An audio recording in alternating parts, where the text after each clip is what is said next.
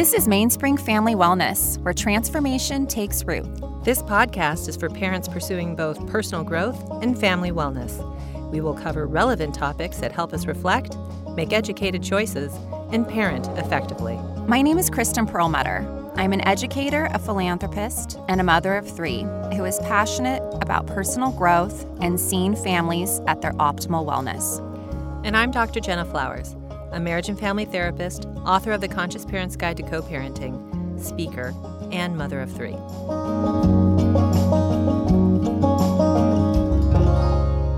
Hi, and welcome back to Mainspring Family Wellness. We are so happy today to have with us Nick Standlea from Test Prep Gurus. He is a published author, president and CEO of Test Prep Gurus with 7 locations in Orange and Los Angeles County. And he's here today to talk with us about how to manage and support test anxiety with our teens. Hi, Nick. Hello. So could you tell us a little briefly about how you got started in the test prep business? Yes. So I was in graduate school, and there was a professor that had an idea. He wanted to show that the SAT and the ACT by association were not the best tools to choose who's accepted into the country's top colleges. And I thought that was a project I could get on board with. It sounded interesting and something that I believed in. And so as part of the research project, he had a group of us study for the exam to see if we could raise our scores, because the first step was to sort of prove that it was not this laser-focused intelligence test like the testing agencies at that time were pushing. Mm-hmm. And studied for the exam for the better part of a year. Through that process, ended up earning a perfect score on the SAT. Wow. And that led to a number of unexpected things, but I was at the Claremont colleges, and people in the community heard about this and then asked me to start working with their kids, and what I uncovered there was all kinds of anxiety and insane pressures on these kids, and it's only become more intense since then, and that a lot of the way that students were preparing for those tests was ramping up the stress. And what I just very organically figured out was that by just approaching the exams in a little bit of a different way, thinking of it more as a game and a stepping stone to get where you want to go, and trying to take that idea away from students that it was a judgment on who they were or what they were capable of. And by the way, there's no data to support that the tests do measure someone's potential or capacity. They're really just useful in that it's standardized and everyone takes the same exam. Mm-hmm. That's the value in the test.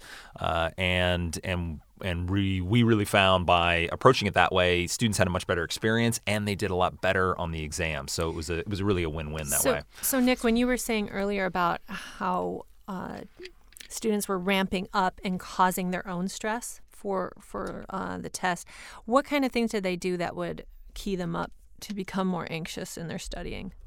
I think a lot of it was self-inflicted, and parents and students worried about the idea that they had a lot to lose by not doing well on the exams. So more of their cognitions, like their thoughts, what they were thinking about themselves then? Yeah, absolutely.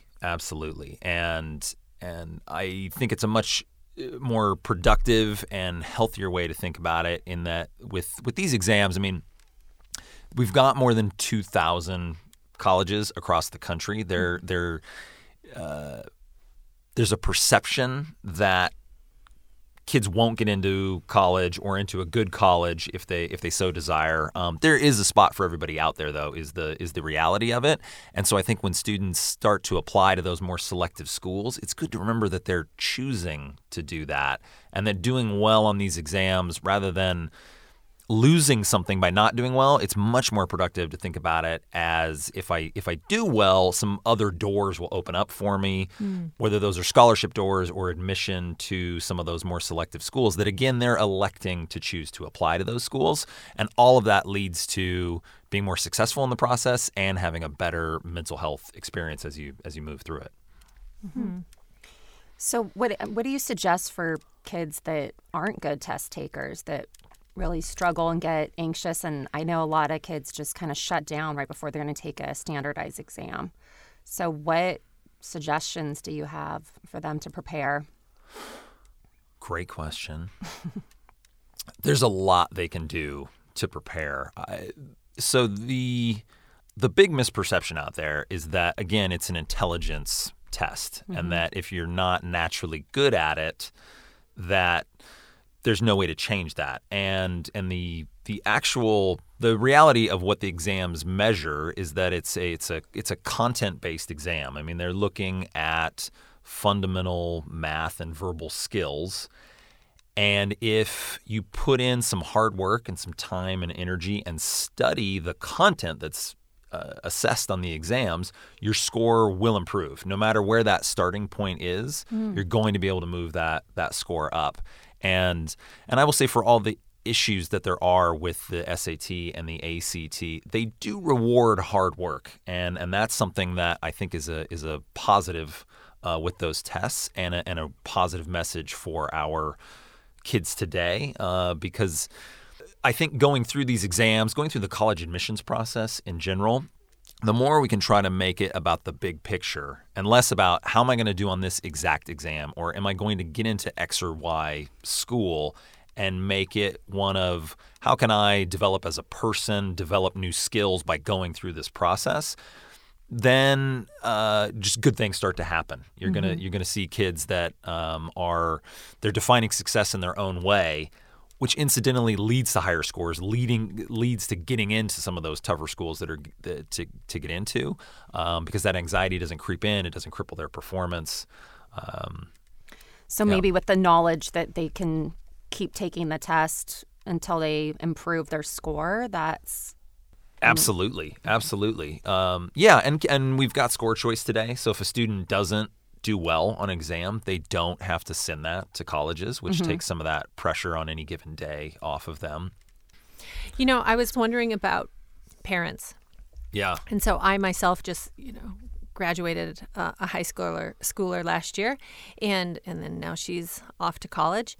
And there are so many parents that, are very immersed in the admissions process, in the testing.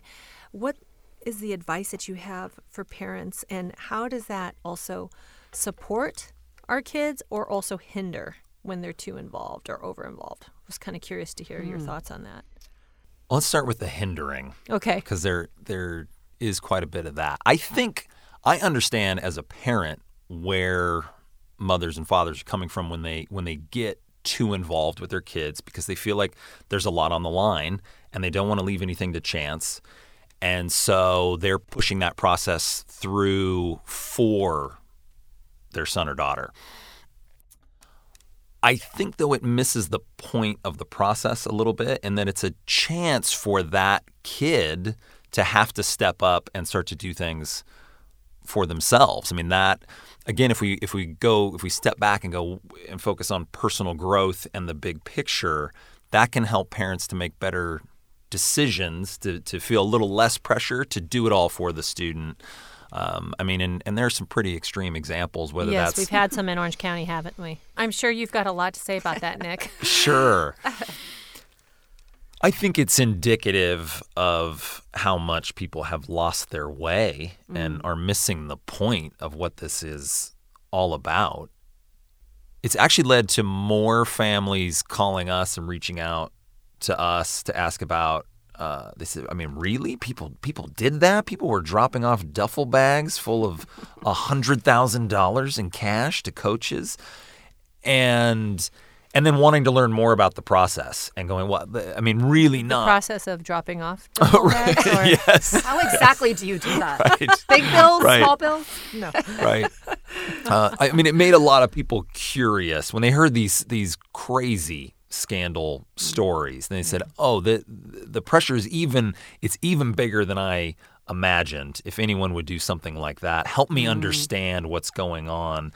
And so it's actually led to a lot of good conversations with us in the community, to try to help put all of it in perspective and teach more people how to go about it the proper way and still be successful in this process. What did you two think of the scandal?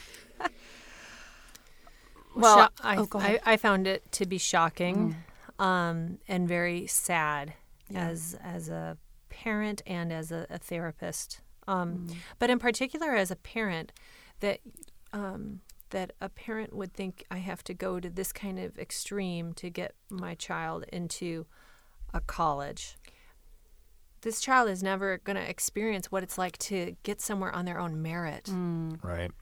And really feel inner motivated, because then basically money talks. It's all about how much money you have in order to open what kind of door versus I belong here because I worked really hard for that. Yes.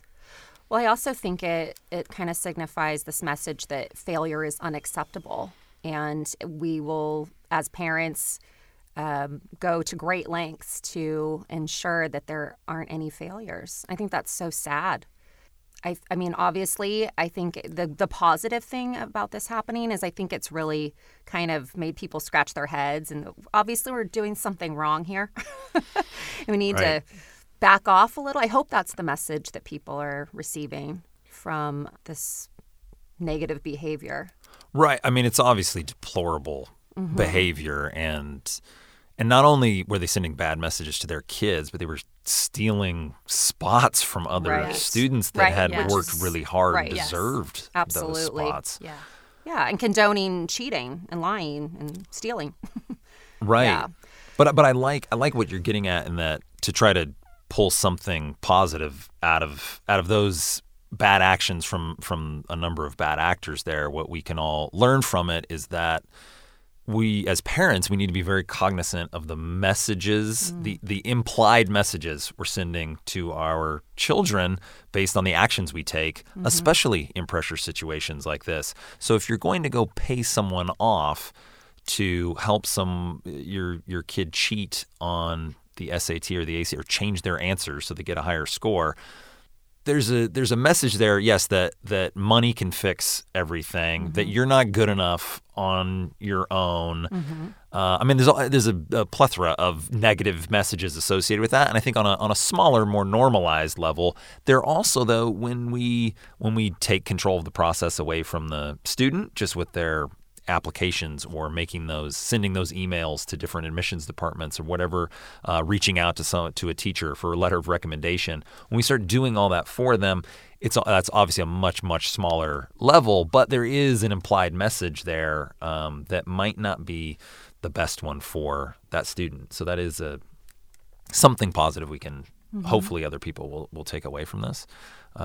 Bigger picture, don't do anything unethical or that is obviously wrong when you're moving through this admissions process. Yeah, and I think also just trusting the process. I mean, our kids are going to fail; they're going to get rejected, but those are lessons that the life lessons that you have to learn at an early age. Well, yes, and I hear a lot from admissions officers that where they can tell that a parent is writing emails on behalf of students. I mean, they say it's really common. They're like, but it's not in the voice of a teenager. It's obvious someone else is doing it. They've even called on the phone and they'll pretend to be the student. Right. And I think that I do think it comes from a good place, from a parent that just wants the best for their kid, but that's not going to help that kid. Yeah. It's also a really long-term. Anxious place, right? Because they're so scared Absolutely. of what the future holds for their child. Right. Now, in contrast to that, there's a book I really like called Anti-Fragile, which is on the idea of there are whether it's people or structures or markets that are fragile, where if there's stress on that thing, it's going to break, it's going to have problems. And then the opposite of that would be anti-fragile, where stressors can make something stronger. And an example of that, I think it can absolutely be applied to college admissions, where if we acknowledge, hey, this is my son or daughter is going to be making their first major adult decision. As parents, we have to pay for it, so there's a big financial stress. The student is at that age where they're breaking away from their parents. They're oftentimes moving out for the first time, so there's a massive emotional stress. Then you've got all these societal pressures in all kinds of the different forms that they take. And it's kind of a perfect storm in terms of creating anxiety and stress on the family. But I think if we step into it, if the family unit steps into it at the beginning saying, eyes wide open, we know there are going to be some challenges. But if we do this together and focus on the right things, we'll actually come out stronger as a family, stronger as individuals as a result of doing it together and working through these things.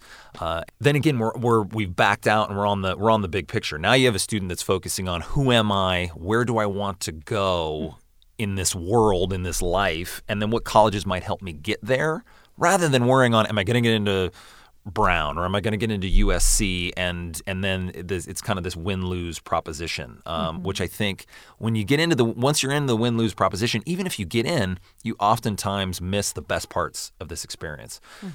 So if we back out and get to that big picture, then it's about personal growth and good things happen. Again, those selective colleges, as a side note, they really respond to students that have a strong sense of self and know what they can add to a university, what they want to go do in this world. Though they tend to be able to write personal statements that really pop out and express who they are. And so, again, it'll help you be more successful in the process, and you'll focus on the right things, better mental health, and more personal growth. So what about the situations when you might have an issue that's bigger than just, anxiety towards the test or college admissions? What if there's something deeper going on? How do you handle those situations? We have certainly seen some very tough situations over the years.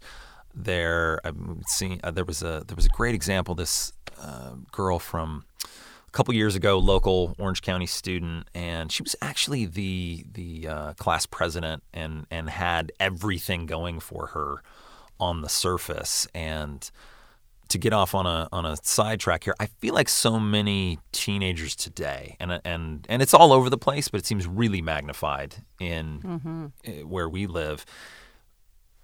They feel a pressure to be perfect and excellent in everything they do. Yeah. I mean, on the top club soccer team and getting straight A's and excelling as a musician with private lessons for that, and that there's a real feeling that they aren't allowed to fail at anything.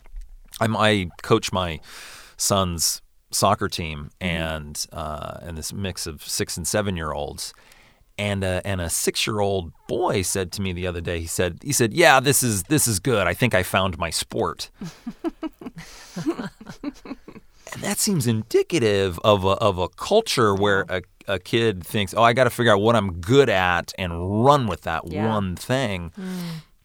And I think we could, all of us together, can help these kids by letting them know that failure is okay. And oftentimes that long-term success, failure is a big part of it.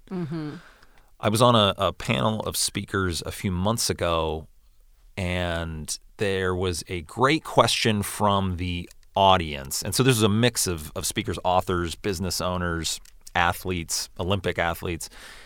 And they asked about failing along the way. And everyone had fantastic failure stories that led them to their successes. But oftentimes the perceived narrative is just that someone was excellent at something and they just kept getting more and more excellent. And I think that's an important message for our kids today. And back to your original question, with students and when there are deeper underlying issues, I think that message that it's okay if you're not good at these tests and it's not going well, but there are, with anything, setting a plan and then working hard to execute that plan in order to achieve long-term goals, those are good habits. to form no matter what happens. And there will be some failures along the way, but perseverance, resilience, sticking with something, eventually you start to chip away at it and break through and have some success. But Nick, what are some of the tips that you offer to the kids about managing their stress or anxiety prior to the test?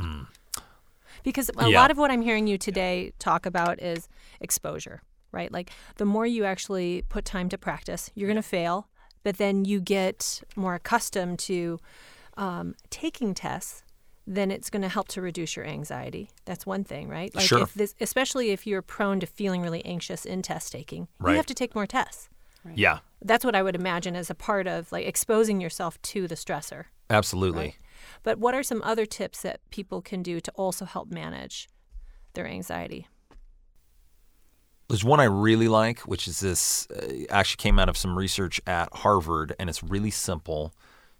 It's this idea of I am excited, and started out with these small experiments where they wanted to put participants in stress-inducing situations. So they would have people that had volunteered for an experiment. They didn't know what it was, and they would make them stand up and sing in front of a room full of strangers. They knew this would be very difficult, and half the participants, they had them say, just very simply, I'm excited to sing this song to you, before they'd go and sing it, even though they didn't want to do it. They measured octave, tone, and pitch with software and saw a nearly a 20% improvement, again, along octave, tone, and pitch, simply by saying, I'm excited to sing this song. And so they thought because they were trying to reframe anxiety was the whole idea, and measure how that could be successful.